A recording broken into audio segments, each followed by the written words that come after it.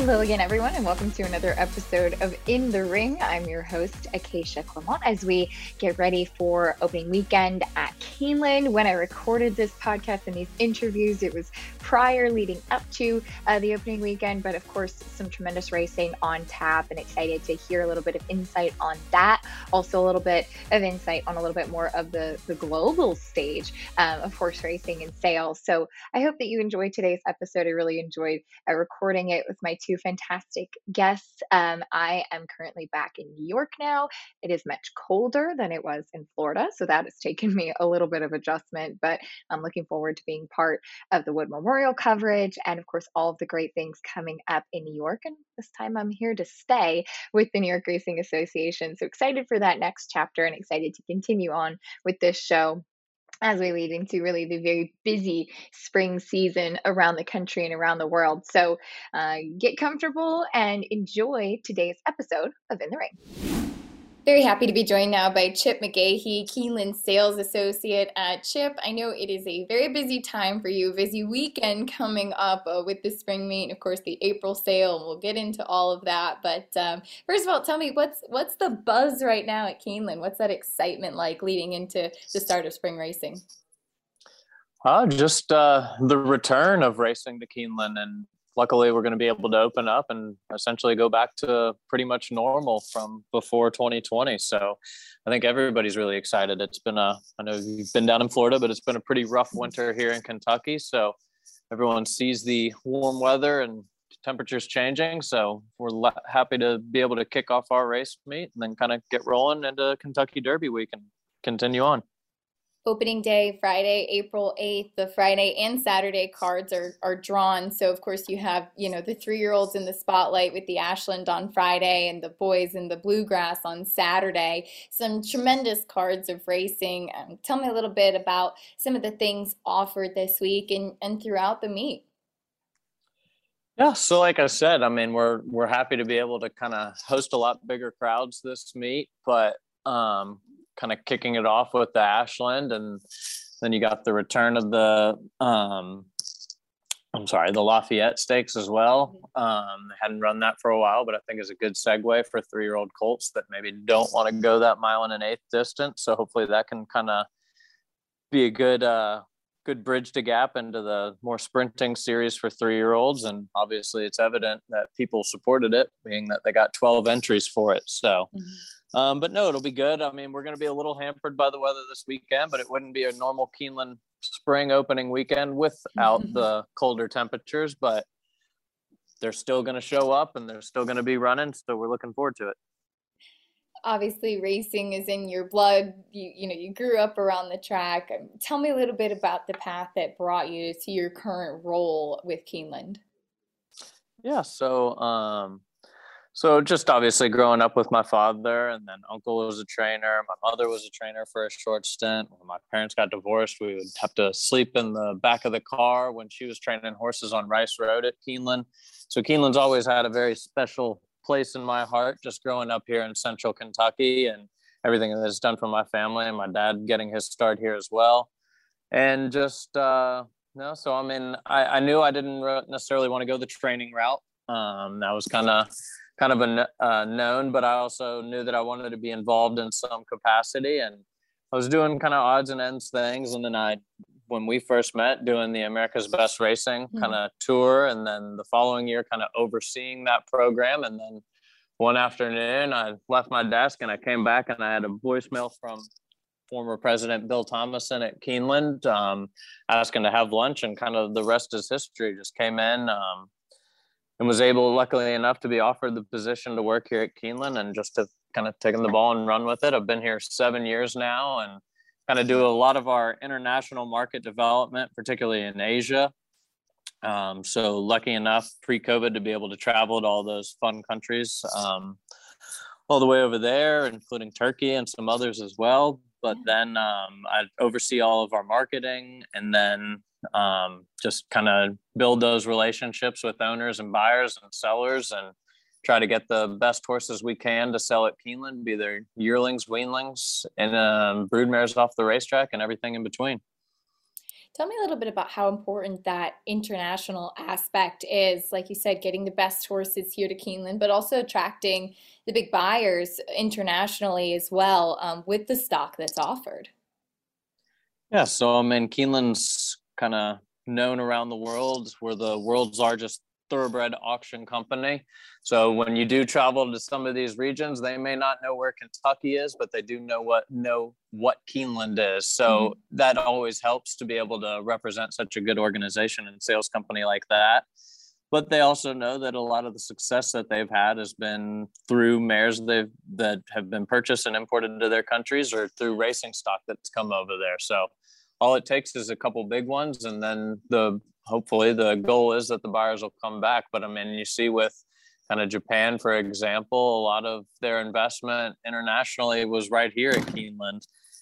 They started off, obviously they bought Sunday Silence and privately as their stallion, and he really jump-started things. But kind of all the bigger groups over there realized buying these well-bred brood mares and big race mares off the track really works for their programs. And now we're starting to really see the rewards reap from that, and that they've been winning in Hong Kong. They've had a very good international presence, but really we've had some Japanese in the Breeders' Cup and in America, but really beginning last year, I think everyone really started taking notice with Love's Only You and everything that she kind of brought to the table. Obviously, she was a Group 1 winner before that, but going in there and having such a game performance that she did for trainer Mr. Yahagi, and then Katsumi bought her dam from us out of our Keeneland November sale, so it's obviously worked out well for him and his family. And we saw the results in the November sale afterwards, and that Katsumi was very happy and came and bought a bunch more mares to bring back. And that's all how it is, right? And obviously there's so much that goes into prepping for these sales, but largely, and I think that this holds true in racing in general, it really is about those relationships. How important is it for you and your position in forming those relationships, like you said, internationally, in Kentucky, in the US, whatever it may be? Of course. So, like you said, I mean, I think the relationships, especially in the sales game, is very important, in that we're all a part of this together, and that the more successful someone else is, the more successful we're going to be here at Keeneland. And I don't necessarily think of it just as myself as a salesperson per se, but I like to be the guy that if you have anything that you need, you call me and we'll get it done. And then obviously when time comes to sell your horses, we hope that at the end of the day, you'll choose Keeneland to make sure that when they go through the ring, that they go through the ring here. Of course, coming up, the big race meet and the spring meet, kicking things off, all the excitement, 2-year-old racing, all of that. And then there's also an April sale, which I think sometimes people forget about too. Will you tell me a little bit about what we can expect in that April sale at Keeneland? Yeah, so we brought it back several years ago, and COVID had a little bit of disruption on it. But last year we had the sale again, and we've just really tried to hone in on that market. It's everybody wants a racehorse now, and a lot of people necessarily don't need to want to wait for one too. And if you do have a horse that has been successful on the track, you can easily just put it in the sale and make a good return, and that'll pay for a bunch of yearlings down the road as well. So, but no, it has been good. We've been hitting the road, trying to drum up interest. I know the buyers will be there, and just make sure that we get the right type of horses to come in here. The racing in Kentucky is as strong in the country as it is anywhere else right now. We have $100,000 maidens. Churchill's going to have $120,000 maidens. Alice Parks meets very strong. Kentucky Downs is incredibly strong. So having a Kentucky bred with that suffix and breeding and KTDF registered is a very valuable commodity. So maybe some of these horses that don't work out other places, they can come here and make well, I don't mean don't work out, but there are very lucrative purses in Kentucky to go after here. So Kentucky bred is very sought after.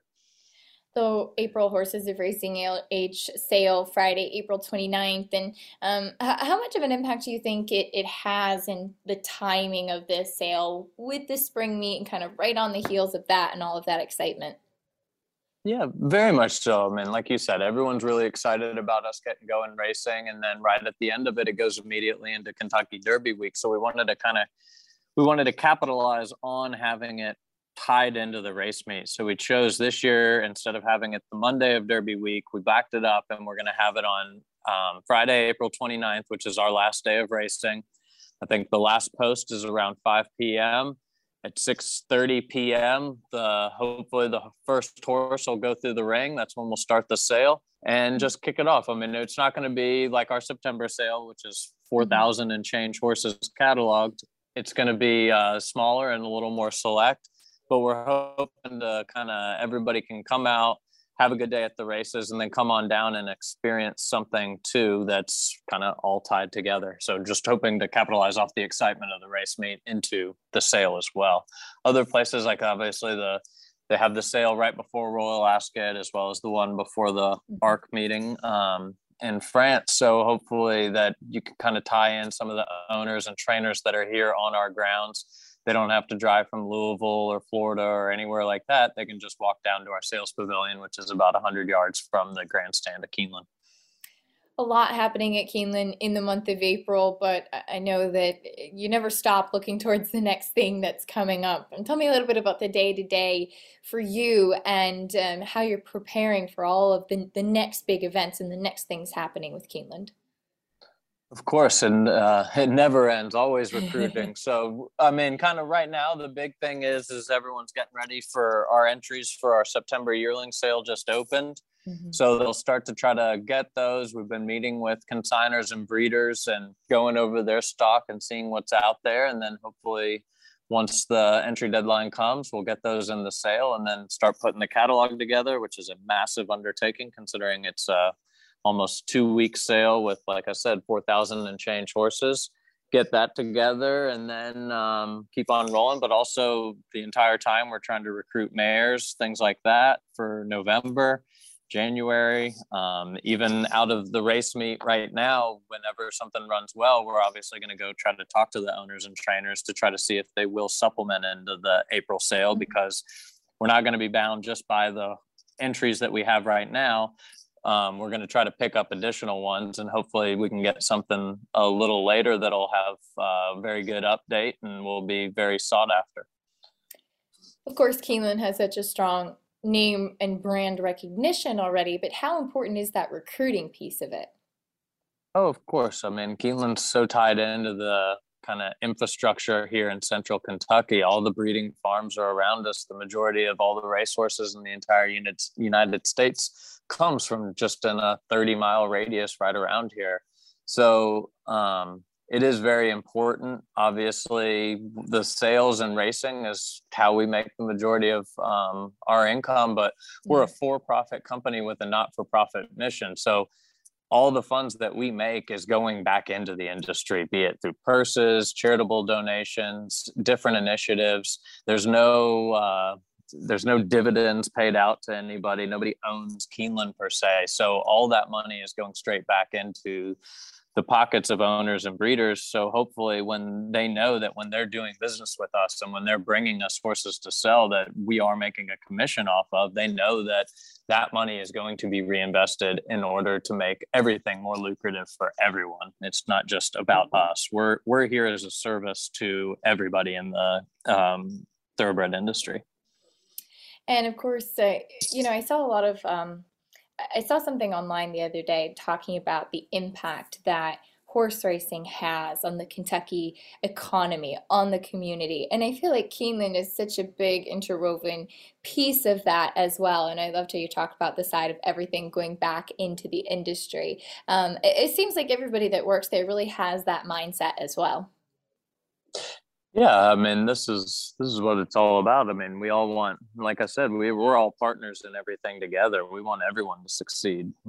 We care about the thoroughbred, the animal, and the racing industry as a whole, the breeding industry as a whole. And so when things do happen that are negative in our industry, we obviously want to make sure that things don't happen in the future. So we're very invested in making sure that all of these things, no matter what we're doing through the race meet or sales or anything else, are kind of tied into that core mission of doing what's best for central Kentucky and the industry. Even, I mean, just how much the race meet supports the local businesses, the hotels, the restaurants downtown. I tried to get reservations for a restaurants downtown, and everything's booked out. So you can tell the excitement's here if you can't get any dinner reservations. So always a good sign too, meaning that everybody's bound to have a good time. Well, Chip, can't wait to watch all of the exciting racing coming up this weekend and throughout the meet. Wishing you all the best of luck with the racing season kicking off, and of course with the sale as well. Thanks so much for taking the time. No, appreciate it. Best of luck to you all up there in New York as well. And it's going to be a great weekend with so many good races on card between us, New York, and California. It's going to be a lot of fun. Very happy to have a special guest joining me now, Kate Hunter, Marugai Racing. And you may have seen Kate just all over the world over the past few months, it seems, with so much incredible success. So really excited to get a little insight into all of the great success on the international stage that we've seen with Japanese racing and Japanese bloodstock. Kate, I'm so excited to pick your brain a little bit today. Thank you so much for taking the time. Oh, no, my pleasure. First of all, tell me a little bit about the role that you serve as a liaison between some big companies such as Keeneland, such as the Breeders' Cup, some of these big races and sales companies that we see with Japanese racing and Japanese entities. Well, basically, I am. I don't really have a title or anything like that. Mm-hmm. I'm kind of a recruiter. I'm a coordinator. I'm anything they need me to be in the moment they need me to be it. So my job is to try and bring Japanese to the United States, either to buy horses. I work exclusively for Keeneland when it comes to sales. So bring Japanese over to buy either at Keeneland or to race, and pretty much the majority of the major racetracks here in the United States. New York, Breeders' Cup, Keeneland, Churchill Downs, Triple Crown, those things. And so when I finally get a horse that's interested in coming, I help coordinate their trip. I travel over with them, and then I assist the Japanese connections with anything they might need to help the trip go smoothly, so that they can either, take their trophies and prize money and go home, or at least feel fully supported during their entire stay in the United States. And I have to imagine it's not easy to get horses to the United States or to wherever they may be going. Will you tell me a little bit about some of the steps that it takes to have a Japanese horse run in the U.S. or elsewhere? Well, I mean, it's pretty much probably fairly similar to Europeans, but it might be a little stricter because they have to go into a quarantine for about a week before they fly. So, but most of the JRA facilities have their own quarantine barns that the horses can go in. So they quarantine for about a week, separated from the general population. They'll train at special hours as well, much earlier, much to the chagrin of all of the grooms. But then they'll travel over, and it can take 9 hours, which if you're going to the West Coast, but it can take a whole lot more than that. If you're traveling over to the East Coast, it can take 16 hours or so, depending on where they need to stop. They usually fly from Tokyo to Anchorage. From Anchorage, they'll refuel, and then they'll probably, ideally, they would fly to maybe Chicago and then van down to, let's say, for the Breeders' Cup this year, van down to Keeneland. Mm-hmm. So a lot of steps in having the opportunity to get here. And we saw such huge success for Japan at the Breeders' Cup this past year at Del Mar with Marshall Lorraine and Love's Only You, which was, I remember standing right on the rail and getting a chance to see the Connections reactions when Love's Only You won. Tell me a little bit about that moment, about that weekend, and how validating it was for all of the work and getting here and all of the support that the Japanese connections have shown to an event like the Breeders' Cup. Well, it's been really rewarding. I've been working with the Breeders' Cup since 2016, and I brought over my first horse, Nouveau Record, to Santa Anita that year. And unfortunately, she didn't run particularly well. But the next couple of years, we had some of their flight issues and other things, so we weren't able to get any Japanese horses over. But lots of them had interest, and so there were horses that we were in talks with to try and get them to come over, and there were a few hurdles that we weren't able to overcome. But then, like Hideyuki Mori has been very supportive, sending 2 over the past couple of years as well. He sent 4 last year. So the interest of the Japanese to participate in the Breeders' Cup has been just overwhelming since I started working for them. And it's been, so it was really, really, it was a huge highlight of easily a highlight of my career, even though it's still kind of new, but of my life even to be able to win at the Breeders' Cup. Because I remember watching it, I think it was back in 1997 was the first Breeders' Cup I ever saw on TV. And that, I was just this little middle school student, and I just absolutely just thought it was amazing. So to be able to be standing on that rail when the horse crosses the finish line, a horse that you helped bring over and support the whole way, it was really, really nice. And to see how happy the owners and the trainers were, crying and hugging and all that stuff. It was, that's basically my job, is to make sure that they can get here and then attain that success that they're looking for. And so like that, it was absolutely amazing. And then we saw that success really continue on Saudi Cup night, and then just absolute dominance on Dubai World Cup night, it seemed. Tell me a little bit about that, and why do you think we are seeing so much of that success on display right now? Saudi was a lot of fun. Getting 4 wins there, and the other horses on the who also raced, I think we had a second, I think 2/3 and 2/4 even. So like it was a really good day. Everyone was able to go home thinking that they did pretty well. It was the same at Dubai with the 5 wins. We still had several places and several thirds and a couple of fourths. So like everyone, it was a good group of guys that were there this year, even though there's so many horses, 12 in Saudi and then 22 in Dubai. Wow. So like it was, I'm just the quarantine coordinator over there. So I make sure they get everything they need. All the horsemen and stuff are taken care of, and for both of the organizations. And it was great to see such a outstanding performance, because I did the quarantine the year before for both events, and we didn't have quite as much as many thrills last year as we did this year. So it was a big enjoyable month and a half that I spent in the Middle East watching all the Japanese scrounge together all their trophies and all that money. So it was a lot of fun. But I think right now what we're seeing is, especially, I think it was probably hampered a little bit by the pandemic, but I think if you look back to like 2019, even like they had in 2019, we had more horses coming to the United States than ever before. And even going into just the beginning of the pandemic, Dubai was about ready to have a record number of horses going to Dubai. I think they had 13 that actually flew all the way to Dubai before it got canceled. Yeah. So I think really the pandemic put a dent in what was already gearing up to be probably a really epic decade of just Japanese traveling abroad with quality horses, looking to, basically go big. Yeah. And I think that's what we're seeing right now, is the things finally opening up, relaxing to the point where they're able to go out and actually take care of some serious business. I think one thing that really fascinates me too is how strong Japanese blood stock is. We do see a lot of Japanese interest, and you mentioned your relationship with Keeneland and a lot of strength coming from Japanese buyers at those sales, but also breeding over in Japan as well. Will you talk a little bit about that and how that has a huge impact certainly on the success?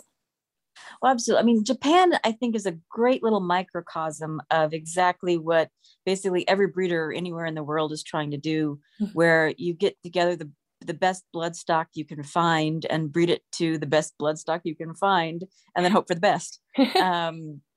And they've been able to, I think, both with the success of their racing industry, that has allowed them to accumulate enough money to then go out and use that money to buy better and better blood stock.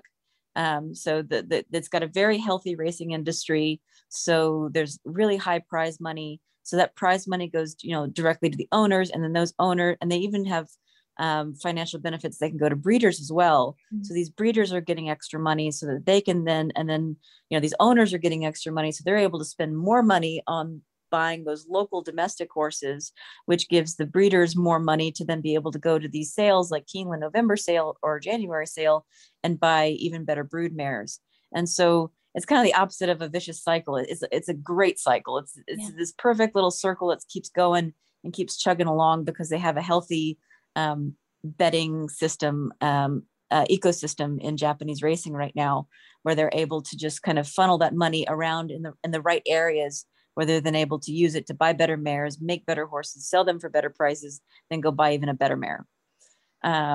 And you see that both on the smaller scale, the farms where you've only got, maybe 5 to 20 mares, and then even on the greater scale with the Yoshida family, with Teruya Yoshida, Katsumi Yoshida, the Shadai and Northern Farm, where they buy like the famous mares and bring them over, or they're the family that brought over Sunday Silence. Yeah. And so they've been able to cultivate a great group of strong domestic stallions, and then go out and buy the best mares in the world and breed them to them.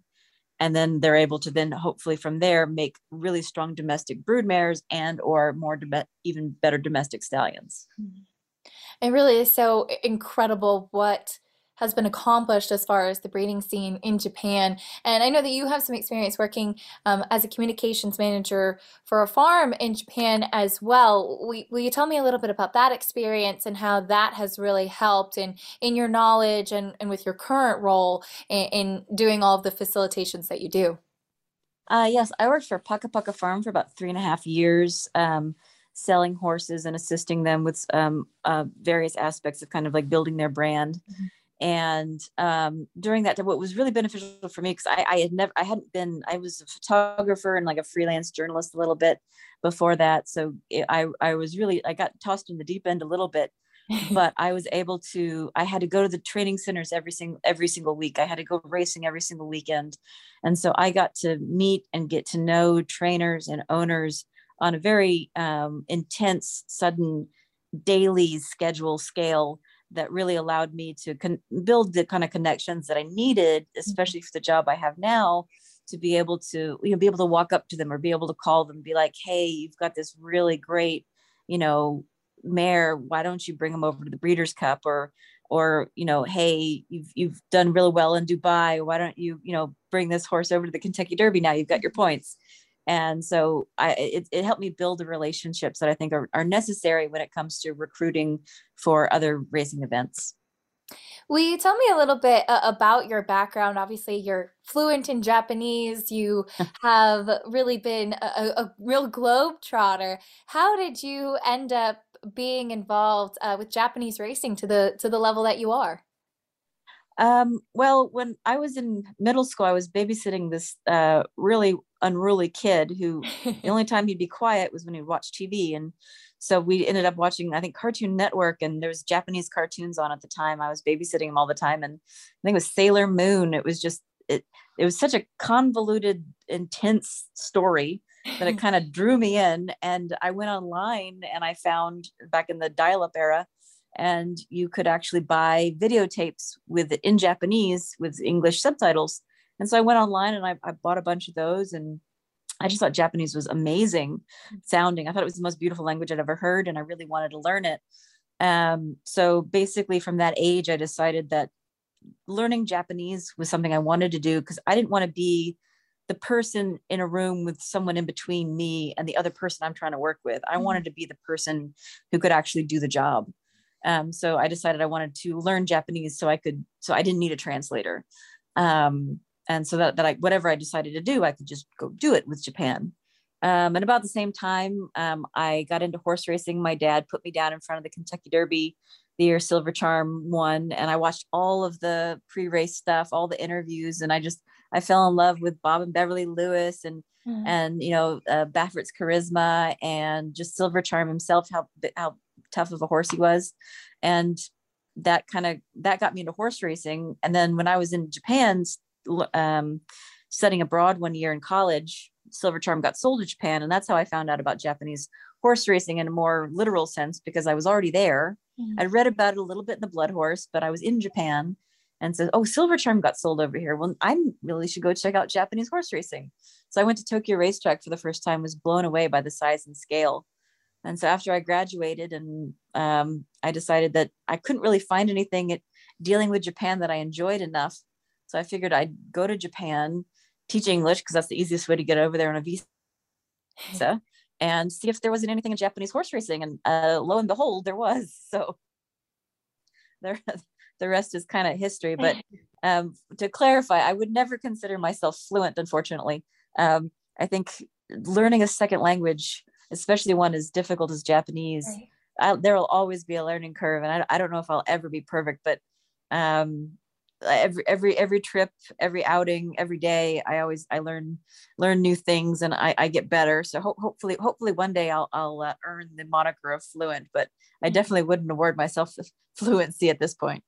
Well, it is amazing what you have accomplished too, and so admire everything that you've done. And it isn't an easy language, and it isn't easy to be successful in another country, no matter what you do. And I haven't had the privilege of getting to go to Japan, and everybody has told me that racing in Japan is like nothing else.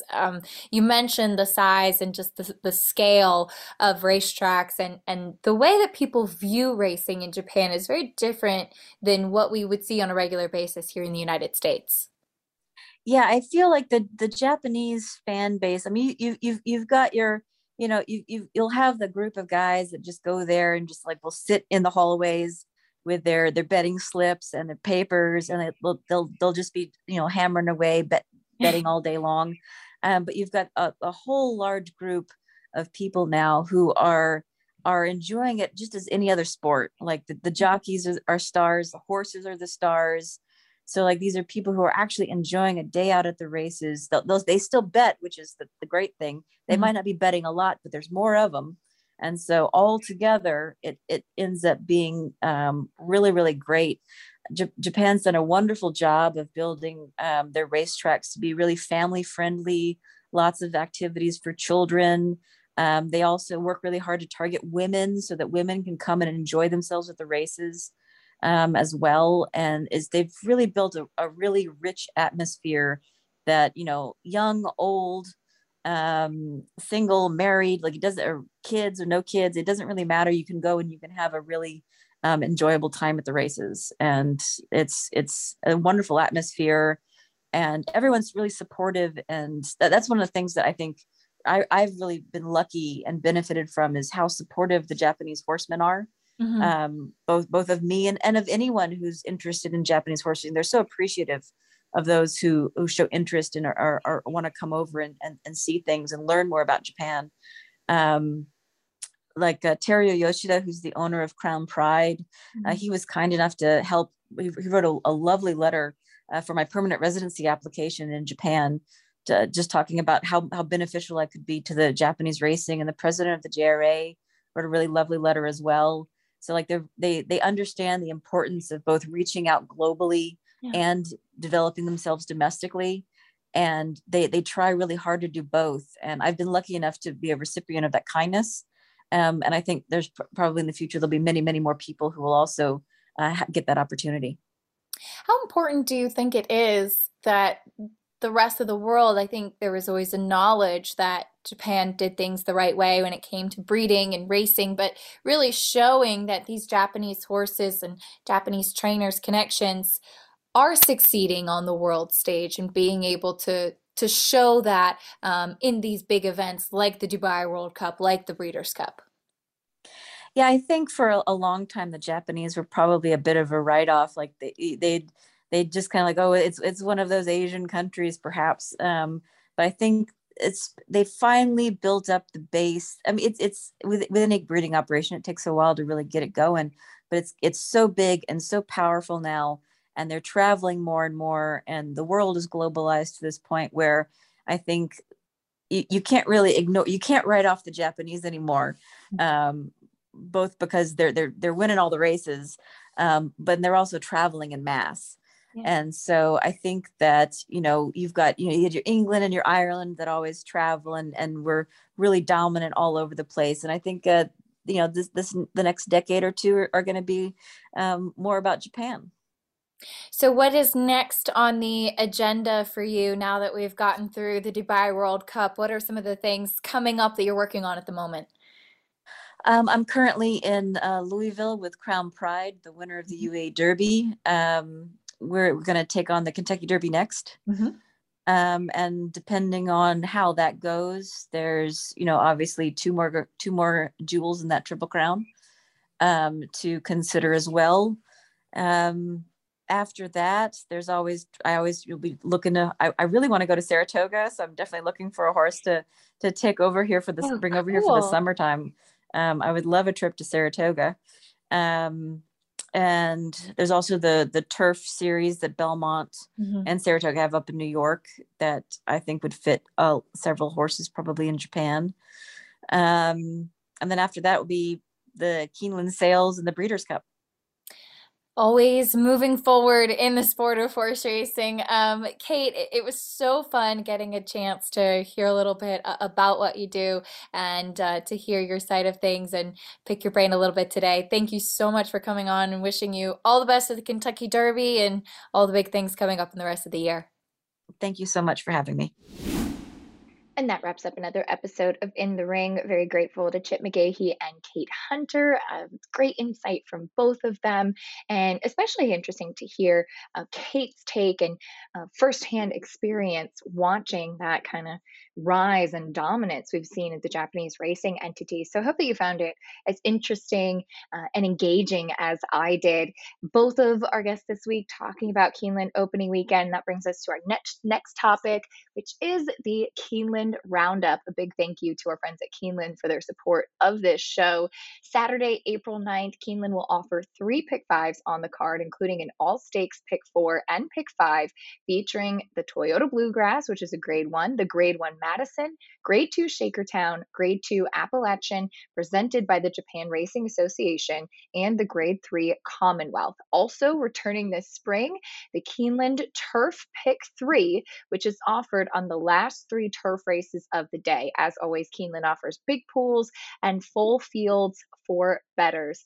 Throughout the meet, there'll be 19 stakes worth a total of $7.7 million, action-packed throughout the entire meet. And just want to remind everybody that new Keeneland Select accounts will receive a special $100 back after they wager $200 on Keeneland Racing this April. Wager a total of $300 in the first 30 days, and you can earn another $100 back with the standard sign-up bonus. So $300 on Keeneland Spring Meet equals $200 back for new accounts. You can use promo code ITM22. Best of luck to everybody who will be playing, watching Keeneland on their opening weekend, or wherever you may be tuning in with some huge Kentucky Derby prep races around the country. And that's it for now. We'll see you next time on In the Ring. Thank you so much for joining me.